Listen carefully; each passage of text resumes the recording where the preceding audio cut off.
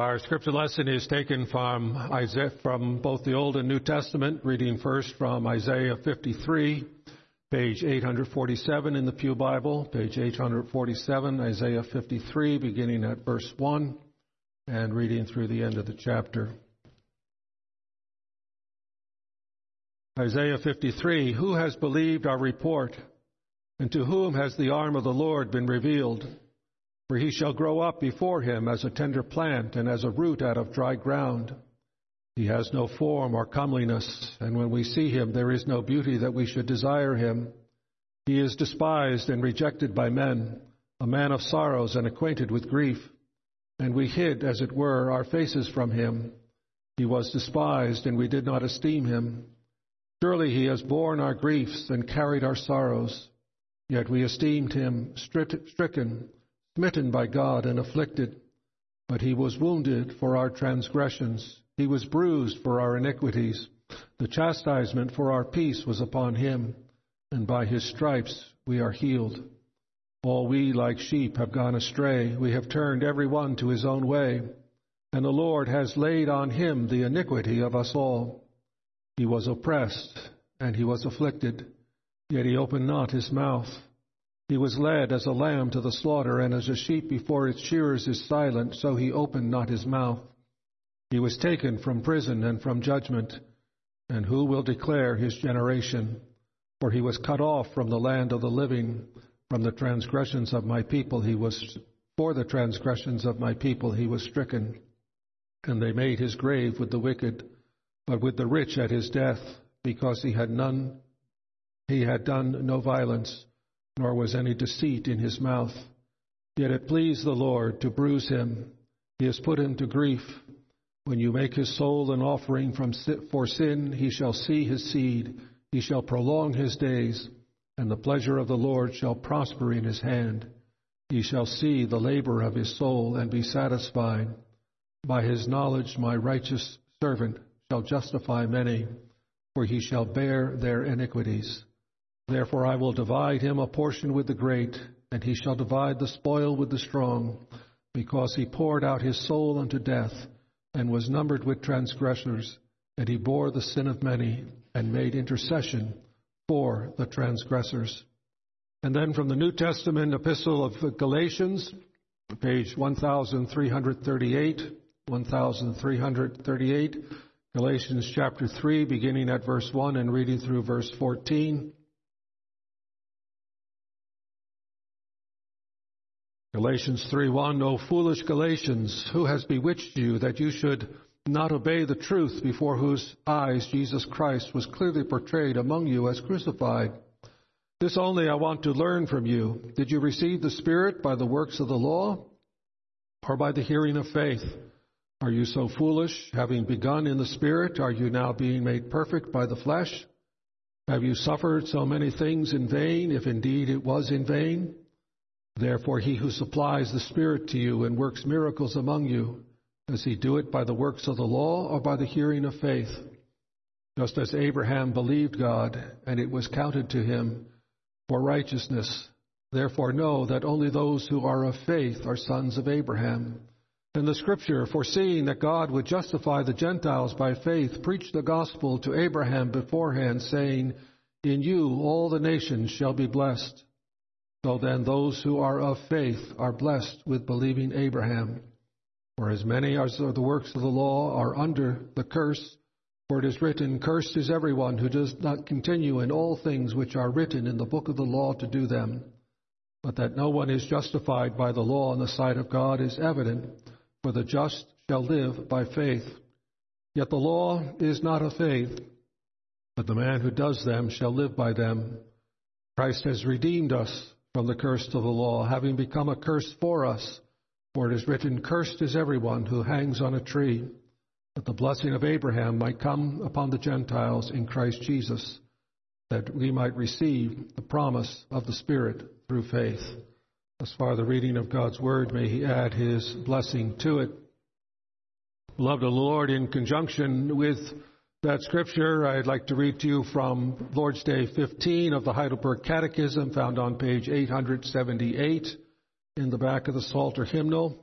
where we continue to consider the articles of the Apostles' Creed as a summary of our Christian faith, and come now to consider the description of the suffering of Jesus Christ on the cross and under Pontius Pilate.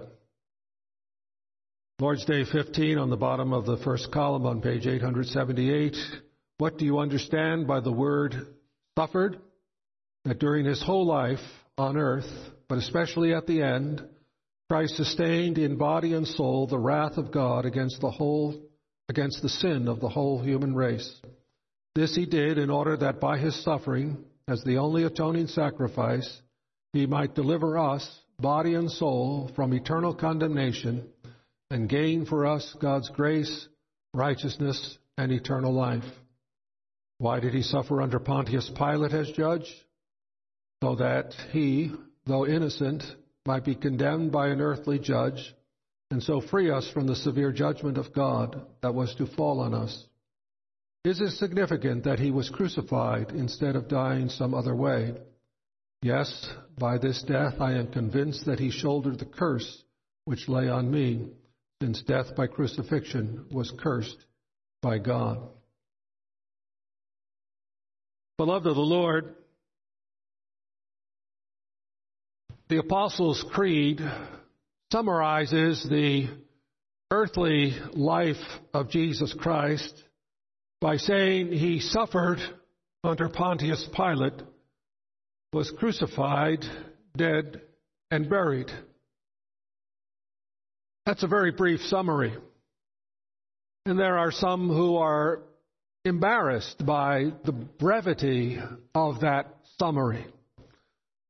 Certainly more could or ought to be said about the earthly life of Jesus Christ, other than that simply he suffered and that he died and that he was buried.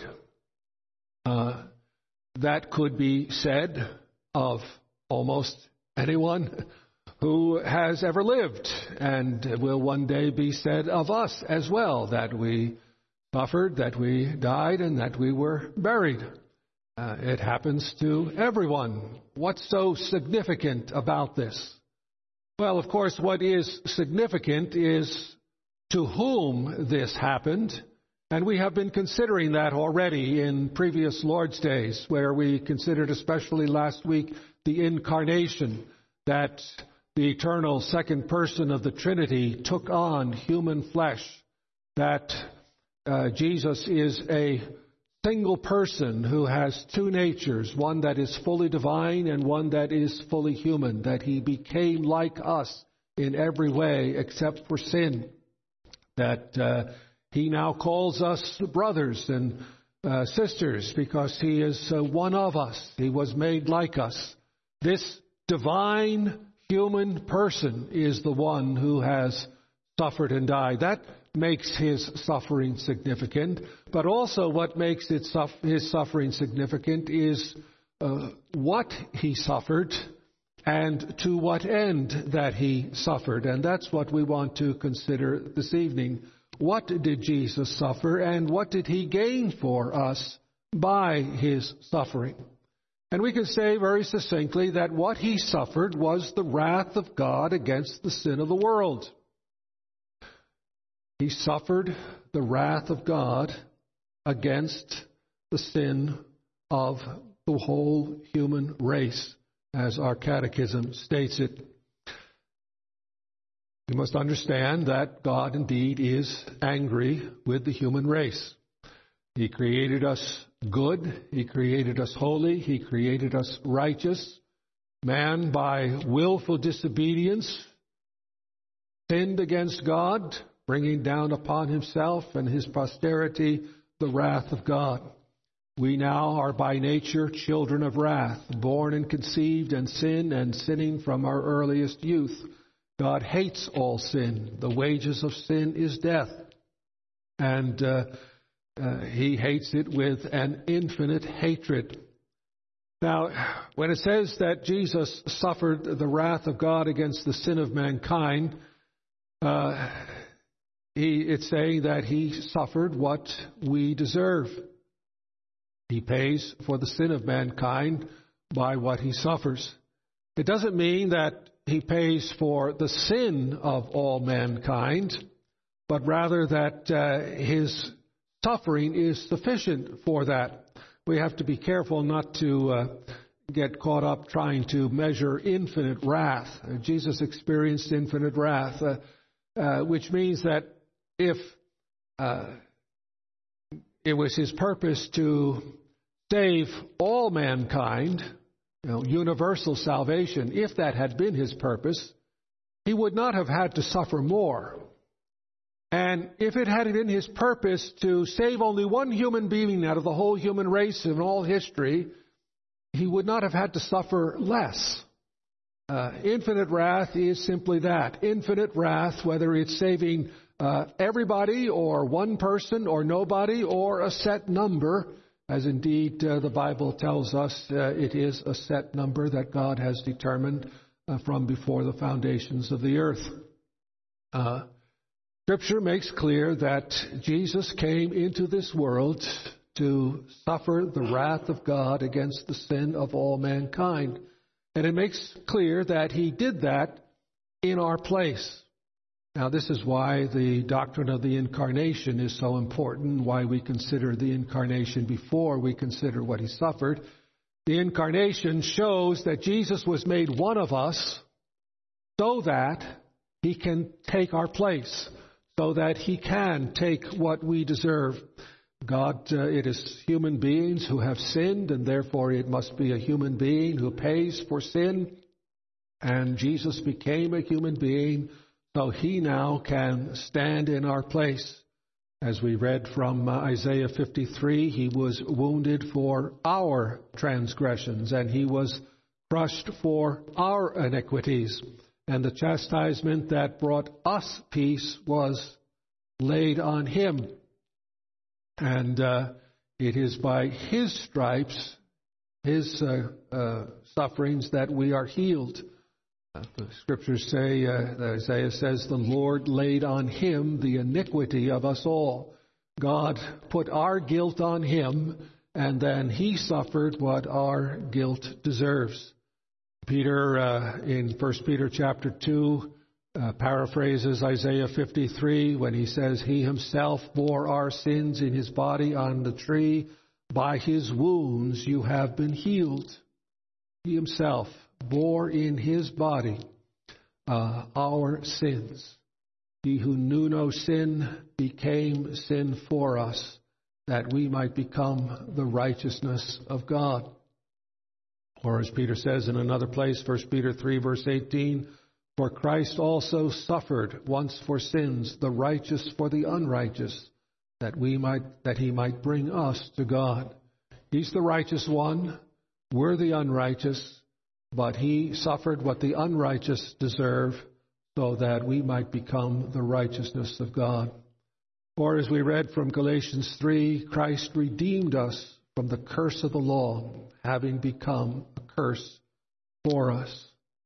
Now, when did he suffer the wrath of God? Well, as the Catechism reminds us here and also in another place, he suffered the wrath of God throughout his whole life, but especially on the cross. Throughout his whole life, he suffered the absence of the comforts and the joys of heaven, which he gave up when he humbled himself and took the form of a servant, when he came and was born into this world, a world that is under the curse of God because of sin, a world that is filled with physical pain, with toilsome labor, with thorns and thistles, with futility in our labor. He endured pain and sorrow and sickness and poverty and slander and reproach and blasphemy and the attacks of the devil's temptations. All this was part of his suffering. And then, especially on the cross, he endured the wrath of God against the sin of the world. That is evidenced especially by the fact that he is crucified on a wooden cross. 1,500 years before, at least 1,500 years before Christ was hung on that cross, Moses had said for God, cursed is everyone who hangs on a tree. And throughout the course of history, biblical history, there have been people who were killed and left hanging on a piece of wood or a tree.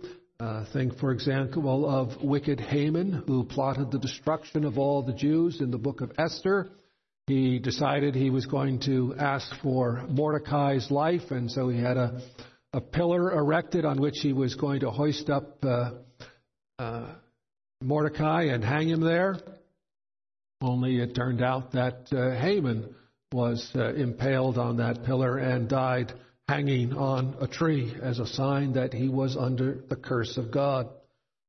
King Saul, who disobeyed God and incurred the wrath and disfavor of God, was killed in battle, but then his body was taken and nailed to a wooden city wall, again to indicate to us that he died under the curse of God. Perhaps the best example in the Old Testament is Absalom. Absalom, who rebelled against the Lord's anointed and went to war against the Lord's anointed servant, his father, King David. Absalom was riding his mule through the forest and came to a great terebinth tree, an oak tree, and somehow got his head caught in the branches.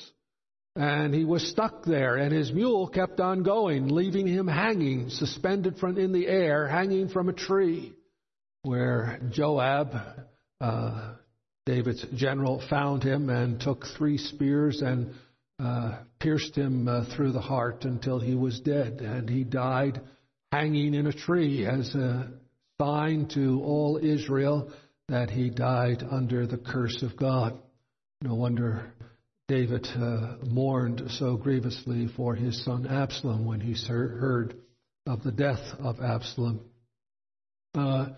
So Jesus on the cross, on that wooden cross made from a tree, it's a sign. It's a sign from God that he is bearing the curse of God, because down through history that God had made that clear, that if you die in that manner, it's a sign that God has cursed you, that you're dying under the curse of God. There was another sign that the Catechism doesn't mention of the curse of God on Jesus. Let everything be established by at least 2 witnesses. The wooden cross was one instance of the curse. There was something else present there, also a sign of the curse. The crown of thorns. When God cursed the earth, he said it will produce thorns. Thorns are a sign of the curse of God. And they took thorns and plaited it into a crown and put it on his head, a sign of the curse of God upon the earth, that Jesus was bearing that curse while he hung on the tree. 2 witnesses, 2 symbolic witnesses that this was the curse of God against the sin of the world. God arranged it that way so that you and I would understand, so that you and I would know that indeed he was bearing the wrath of God against the sin of the world. And then there's a third sign to us that this death of Jesus was the work of God, in that he was condemned by Pontius Pilate. We read in Romans 13 that the powers that be are appointed by God. Every human ruler in some way represents God's justice. They don't all represent God's justice well. In fact, no earthly judge represents God perfectly. But Pilate made 2 judgments regarding Jesus, both of which we're to understand he did on God's behalf.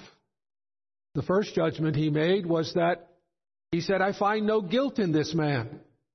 He judged him innocent. And when Pilate judged Jesus innocent, God was declaring the innocence of Jesus, that in himself he had no sin. He was not worthy of death. But then Pilate condemned Jesus to death. From a human perspective, a great travesty of justice. Crucified by the hands of wicked men, said Peter in his Pentecost sermon, but also by the determined plan of God, because God also, through Pilate, is condemning Jesus to death. though innocent, he is condemned because he is condemned for the sin of others. And so you have the wooden cross, you have the crown of thorns, you have an earthly judge judging him innocent and yet condemning him to death. All of this points to the fact that Jesus indeed suffered the wrath of God against the sin of mankind, and he did that as a human being, taking our place, suffering what we deserve so that we could be delivered from it. When you survey the cross, we have that hymn, when I survey the cross. When you survey the cross, you're to see there the wrath of God against your sins. I should see the wrath of God against my sins. There were a couple of songs I wanted to sing tonight after the sermon, and I chose one, but the one I didn't choose has this line in it. It says, you who think of sin but lightly, nor suppose the evil great, here may view its nature rightly, here its guilt may estimate. If you think sin is a light matter, if you think sin isn't very great, then look here. Look here at the cross. See what sin is all about. See Jesus suffering the wrath of God, the infinite wrath of God against the sin of the world as it is poured out on him. And he cries out, my God, why have you forsaken me? He was forsaken and afflicted, suffering for our sins on the cross. This is what he suffered. Now, why did he suffer it? Well, he suffered to gain something for us. And what he gained for us, of course, is forgiveness because he atoned for our sins. He didn't just suffer in order to demonstrate how God feels about sin, to show us that God hates sin. Nor did he suffer merely to demonstrate love. Certainly, the cross does demonstrate love. But if that's all that it did, it would be a wasted death. It was a death that atones for sin, that pays for sin. Other ministers who I have heard have used the illustration of diving into a river, a raging river, to demonstrate your love for your friend. If two friends are on the shore of a river and one says to the other, I want you to see how much I love you, and he throws himself into this raging river and drowns. That's a kind of silly demonstration of love. And yet there are modern theologians who say that that's really what all the cross is about. It's God demonstrating how much he loves us. He offers his life as a demonstration. He offers his life, gives his life to just say, I love you. If that's all it is, it's a wasted life, thrown away for nothing. But if one friend falls into the river and is drowning and the other friend dives in after him to save him, that is a demonstration of love, especially if in saving him the one who saves loses his life in the successful rescue of his friend. We would say that was a life well spent. He gave his life, laid down his life in order to save his friend's life. And that's what Jesus says. No greater love has this than that a man lay down his life for his friends. And he says, you are my friends. He lays down his life to save our lives by making an atoning sacrifice for our sins. And because he's atoned for our sins, the Catechism lists these 4 things that we have gained. And I don't think this is an exhaustive list, but it's a good list. It says we have gained freedom from eternal condemnation. Eternal condemnation of both body and soul. We mentioned this last week also, that there is now no condemnation for those who are in Christ Jesus. We are born under wrath. We are born under the sentence of death. If we have not believed, we are condemned already. But because of what Christ has done for us, Through faith in him, we are delivered from that condemnation. We also gain the grace or the favor of God. He now looks upon us with fatherly kindness. His anger has been completely removed. Having been justified by faith, we have peace with God. He is angry with us no more. He looks now with fatherly kindness and fatherly love. If he brings suffering into our life, it is not punishment for sin, but it is that painful discipline that yields the peaceable fruit of righteousness. We've also gained a righteous standing before God. That is, all the requirements of the law have been met for us by Christ. Paul, writing to the Corinthians, says, "For our sake he made him to be sin who knew no sin, so that in him we might become the righteousness of God." Our guilt is laid on him. His righteous obedience to every commandment is credited to us. We now are clothed in the white robes of Christ's righteousness, which gives you access to the Father's presence, where he receives you warmly and gladly. And when you think you deserve it the least is when you need to go to him the most and not be afraid. For when you come in Jesus Christ, you come as one who is pleasing to him. You have his kind favor. And he has gained for us eternal life which is not just eternal existence, but eternal fellowship with God the Father and God the Son through the power and presence of the Spirit, and the new heavens and the new earth where God himself will come down and wipe away every tear from our eyes, and we shall marvel at him for all eternity. What a glorious future we have, because Christ has suffered for us. This was all of love. You know, the mercy of God is something that we don't deserve and something that he's not obligated to give. But he has done it because he is a God of love. He demonstrates his love by sending his Son to be an atoning sacrifice for our sins, to propitiate his anger, to turn aside his anger. This is what love is all about. Not that we loved him, but that he loved us and sent his Son to die for us. And such love for us, when you see it, should elicit from you a response of love, where we no longer live for self, but live for him who gave himself for us. Amen. Let us pray. Almighty and gracious Heavenly Father, we thank you for the suffering of the Lord Jesus Christ, that he was born, that he suffered, that he was crucified, that he died, and that he was buried. We know that he came into this world as the God-man who could stand in our place as one of us, but who had the strength, divine strength, to be able to bear up under that infinite wrath, take it all in, and deliver us from it. We thank you that you have sent him and that you have so loved us. May we now respond with hearts filled with love and grateful obedience as we go forth to live in this world, and let our light shine that many others may come to know him as well. We ask in Jesus' name and for his sake. Amen.